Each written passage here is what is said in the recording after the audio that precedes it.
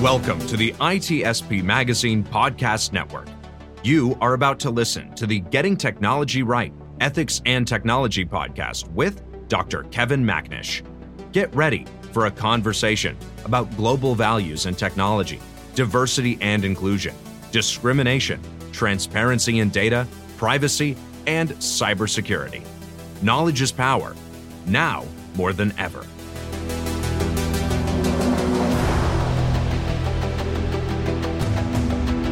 All right, here we go from an undisclosed location, away from my office, but in another made-up office in Italy, where it's hot. So there you go.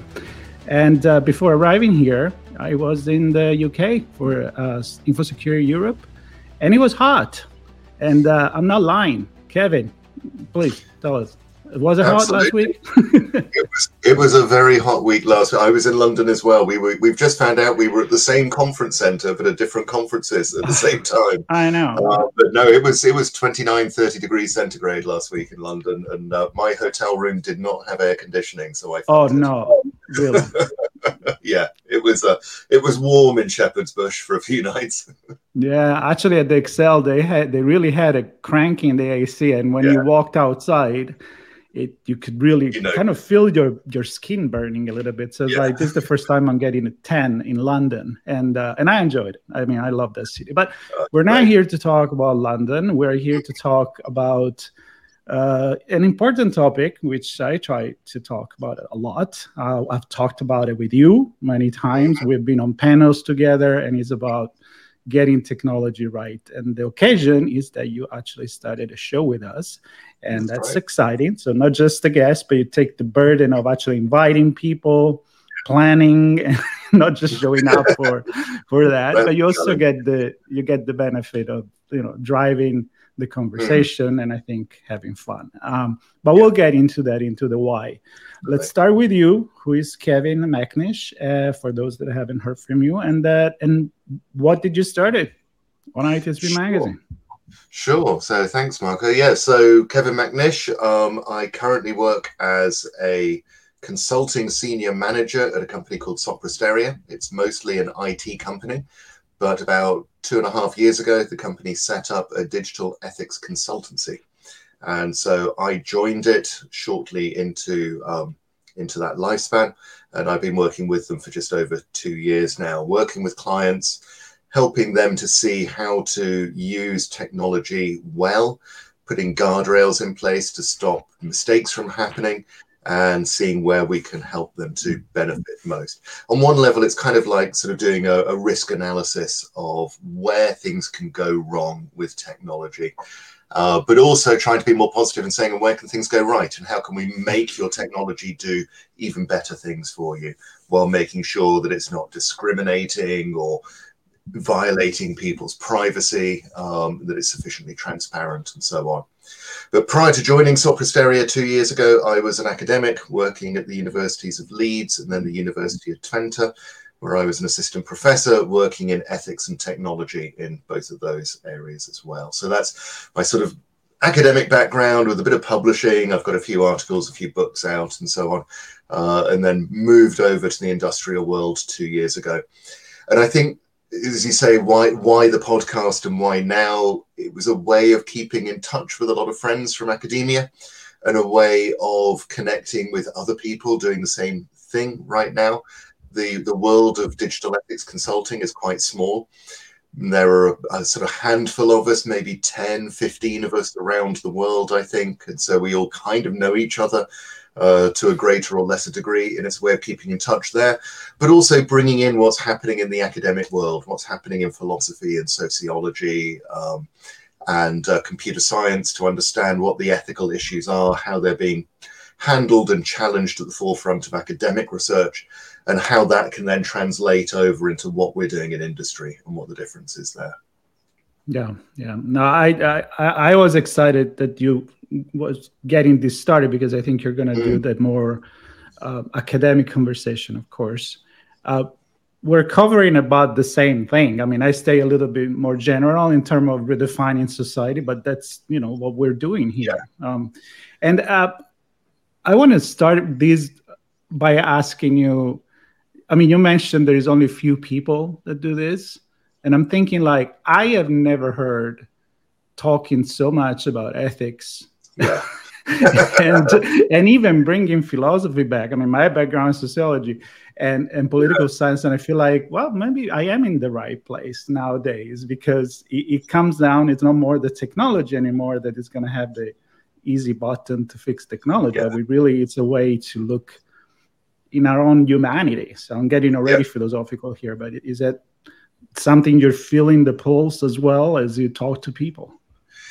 Very definitely. I think it's interesting you should say that, because I think looking at the job market right now, if you look at the jobs that are advertised for in-house digital ethics experts, they're still looking very much for technical expertise.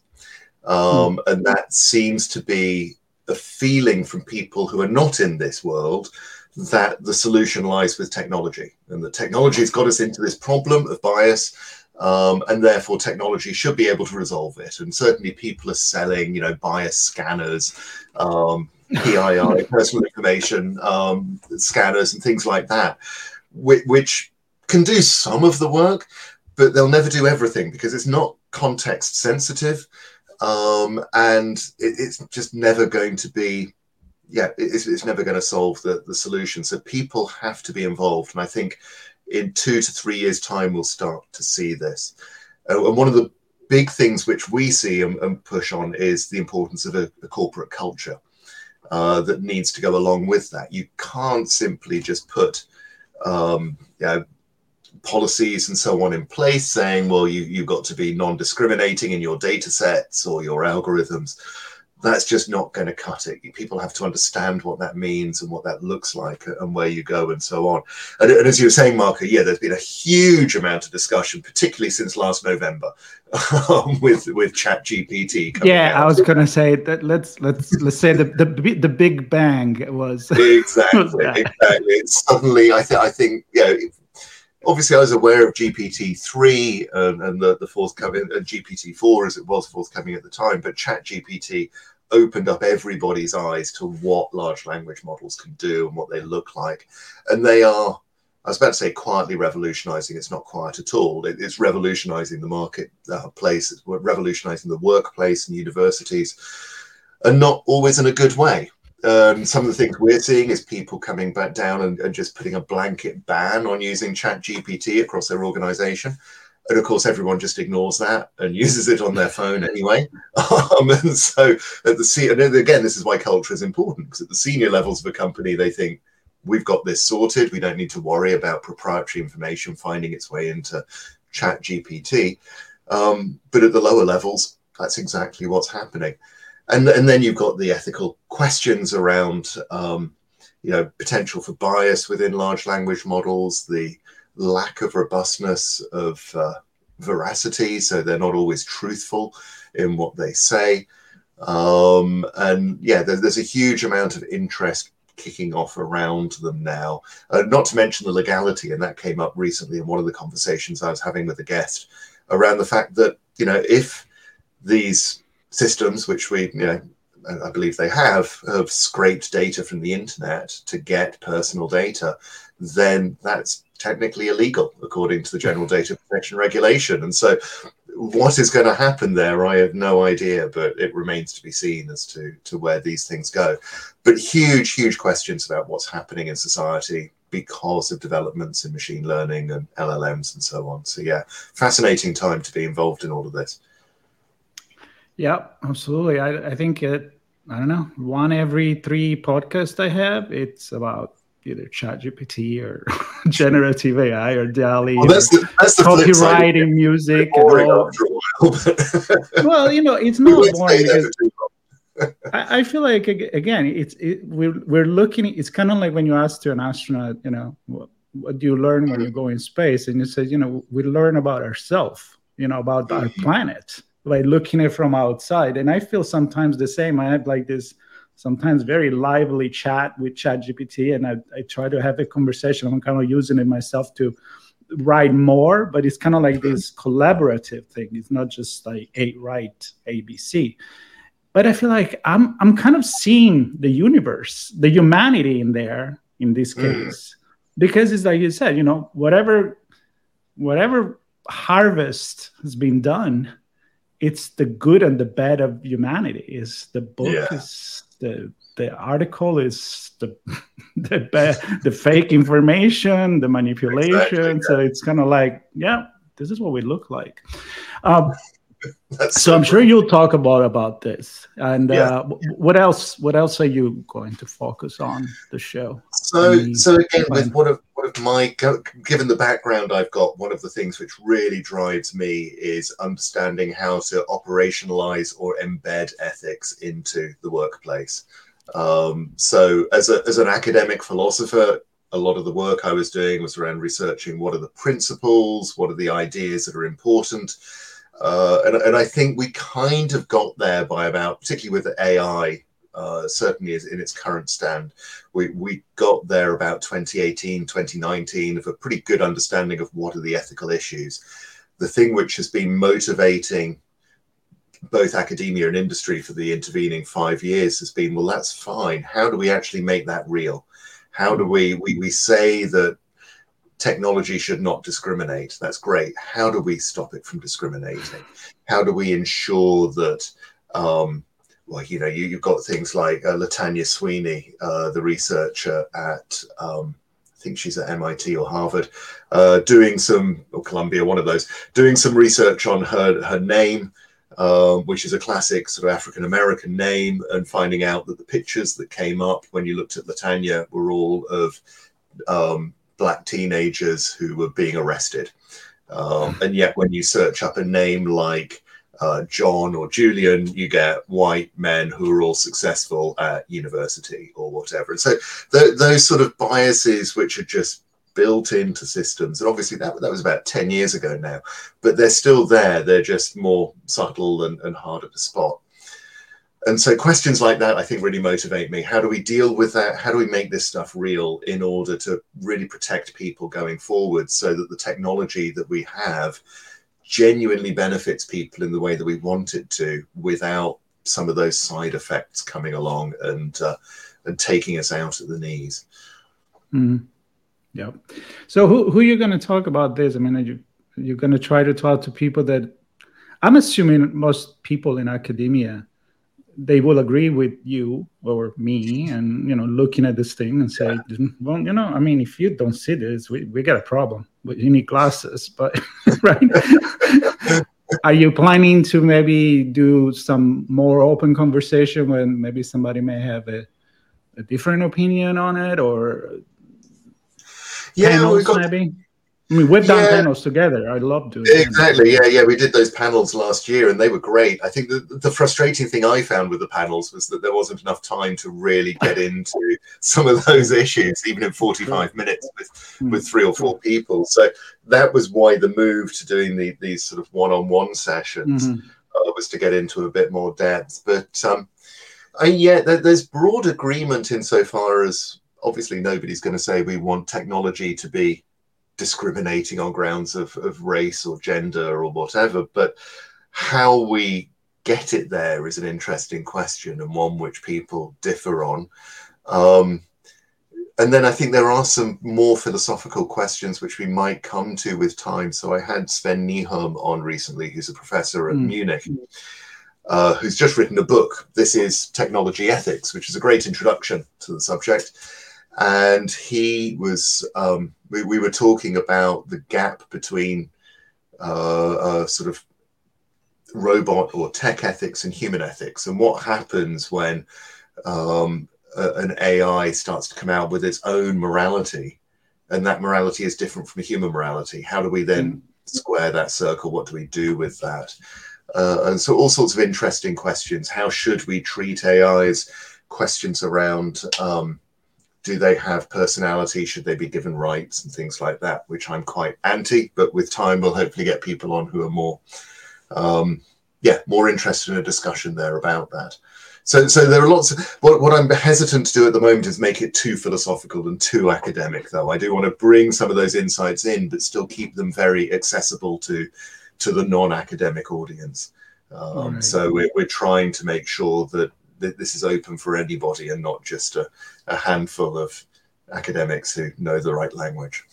Right. I mean, the hope is that people that want to learn about it, not necessarily have the book base is the pillar of the academic hat, they can actually get the point. And I think what is important in it, and I'm going to ask you, why you decided to do podcasts, because I know you're really busy, and as we mentioned, it takes time. But I think, at least for me, if I can make people think, I'm doing something right. And so I don't expect the audience to be educated. I'm expecting more my guests more than me to educate the audience. So is that the audience you have in mind? Like the regular person that though it's thinking about this problem, right? Yeah, very definitely. Because if we were going for an audience of philosophers, say, then yes, the language would be different and what we were trying to achieve would be very different. But no, this is for people who have got no idea, or who might have read a couple of newspaper articles and said, oh, that's really interesting. I've not really thought about ethical issues before, or I've thought about ethical issues, but I don't know where to go with them. And those kind of issues those kind of people are who we're sort of really targeting on. But as you say, the educational aspect of it is good, both hopefully for the audience, but on a very selfish level for me as well, because I'm getting to engage with all of these people, a lot of whom are friends, but it's getting me to read some of their more recent work, and that's very helpful, just to keep my own mind active and questioning and thinking and so on, and finding out what's going on in the world, not just from the industry perspective, but also from that academic side. So it really is trying to cross that divide at the moment and see where we can learn from each other. Yeah, I like that, because if you're reading paper, they're check, recheck, edited. When you're talking to someone, it can come out something that you didn't think you were going to go there. I mean, you're almost brainstorming as you have this conversation. I mean, look at us. There's no script whatsoever, and we're just having a conversation. I just need to remember sometimes they're like, we are promoting the new show. Otherwise, I'm going to start asking you other kind of questions. So we're going to stay there for the next 5 minutes. Maybe they will keep going. I know your first episode is out. I know they're already in the queue, which we will publish very, very soon. And maybe a second one will be already out by the time we publish this. The first conversation, I know you had it with Ravit Dotan, Ravit, which I had the pleasure to have on the show, and we met through you on a panel. So again, world. Exactly. What was that about? So that people can tease them, so that when they finish this, they can jump. Sure. So a lot of what we covered was exactly what we've just been talking about, this idea about embedding ethics. And she came out with a very interesting point that in recent years has been talking a lot about operationalizing ethics, which feels very professional. And yet the challenge was, well, when you operationalize something, that's often just means getting it embedded in the code. And yet when we're trying to get it embedded in an organization so that everybody thinks that way, so it's not a matter of just, here's an extra step in the development process where we start off with, here are some ethical requirements, and then slowly we sort of build them in. It's getting people to think about ethics so they're aware of it and looking out for those problems. And so that was really interesting, was sort of pushing out into that cultural area. And also Ravit sees herself much more as an activist than I do, as well as an academic and a consultant. And so it was interesting to sort of chat about some of those kind of areas as well that she gets into. So fascinating conversation and a lot of fun as ever. So she's good value. Oh yeah, she's very passionate too. So definitely fun. And I want to tease. I know you mentioned one next guest. Do you have some other few that you want to kind of? Yes, so we got loads that we've been talking to now. So Philip Prey, who's an academic at Twente, Olivia Gambelin, who has her own consultancy in Silicon Valley, dealing with a lot of startups. Sven Nihom, I've just mentioned. Gemma Gladden-Clavel in Spain, who has she's an academic who also set up her own consultancy, Eticas. And Eticas are fascinating. They do algorithmic audits for companies, which they call sort of second-party companies that come to them and say, we want you to audit our algorithm and tell us whether it's where it needs to be improved from an ethical perspective. But they also do third-party algorithmic audits where the person doesn't come to them, but they do an audit, they reverse engineer the algorithm to the best of their ability, and then say, okay, what are the big apps around taxi ride sharing in Europe at the moment, and what do their algorithms look like? What are some of the justice algorithms being used in Spain? And can we reverse engineer those and then work out what some of the ethical problems might be? And so again, there's an activist sort of civil society element to that, which is not an area I've engaged in that much, but it really, really interesting. And interesting how some of those areas are driving forward parts of the debate. So yeah, so good to see that. Lots of stuff coming up and more interviews to be had. And I'm assuming they have an algorithm to do that, right? Yeah, it's very much in my head at the moment. That was a large paper if I was clever enough, though. We'll use an algorithm to analyze and audit the algorithm. Oh, yes. We're going to audit our own algorithm because who knows? You get an inception of algorithms, don't you? Who knows what is in there? No, I mean, it's for me, again, I am happy, very happy when you told us I made my decision. I'm going to start the show because I know that the value of this conversation is going to be incredible. I'm already listening, so I'm a big fan. Yes, well, it's great to get on the TSP network as well, because it's coming into something which has already got momentum and got footprint, which is great. And obviously, as you said, I mean, we've been talking on these podcasts for years now. So I feel like we've been known for quite a while. Yeah. Fantastic. So unless you want to add something or have a call to action for people to join and listen, I would just go ahead and wrap. But I'll give you the mic. Oh, thanks. No, I didn't. I should have had something prepared, shouldn't I? This shows up. No, there's nothing prepared. I'll cut. If it's prepared, if you read it, I'll cut it. I swear. If you're at all interested in technology, then you should be listening to this stuff, because technology is not relevant unless it touches on people. And as soon as it touches on people, there are ethical considerations. And so if you're at all interested in technology, and that's in the broadest sense, so we've got stuff on cybersecurity, AI, robotics, all the exciting stuff going on right now. Do come and listen.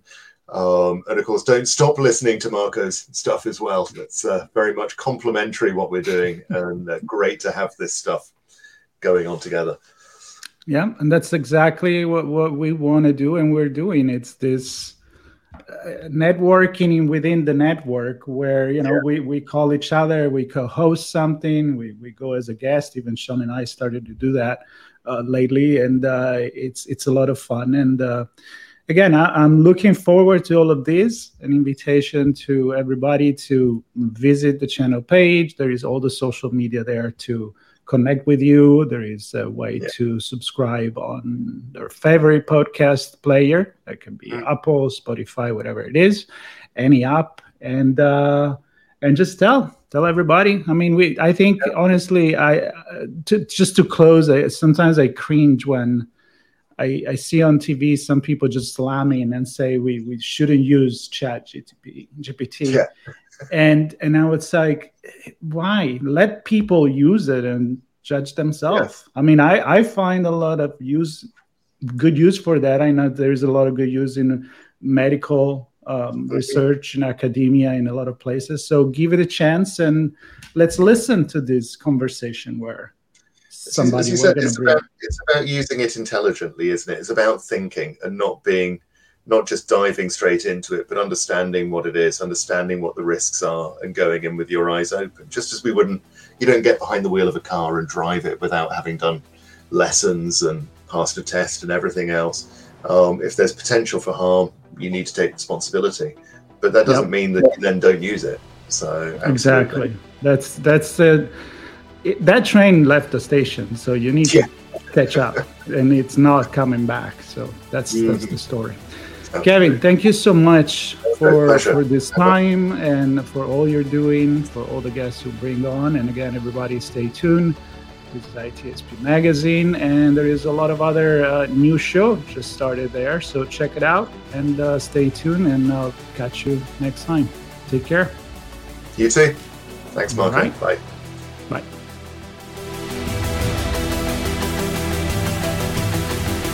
We hope you enjoyed this episode of the Getting Technology Right, Ethics and Technology podcast with Dr. Kevin Macnish, part of the ITSP Magazine podcast network.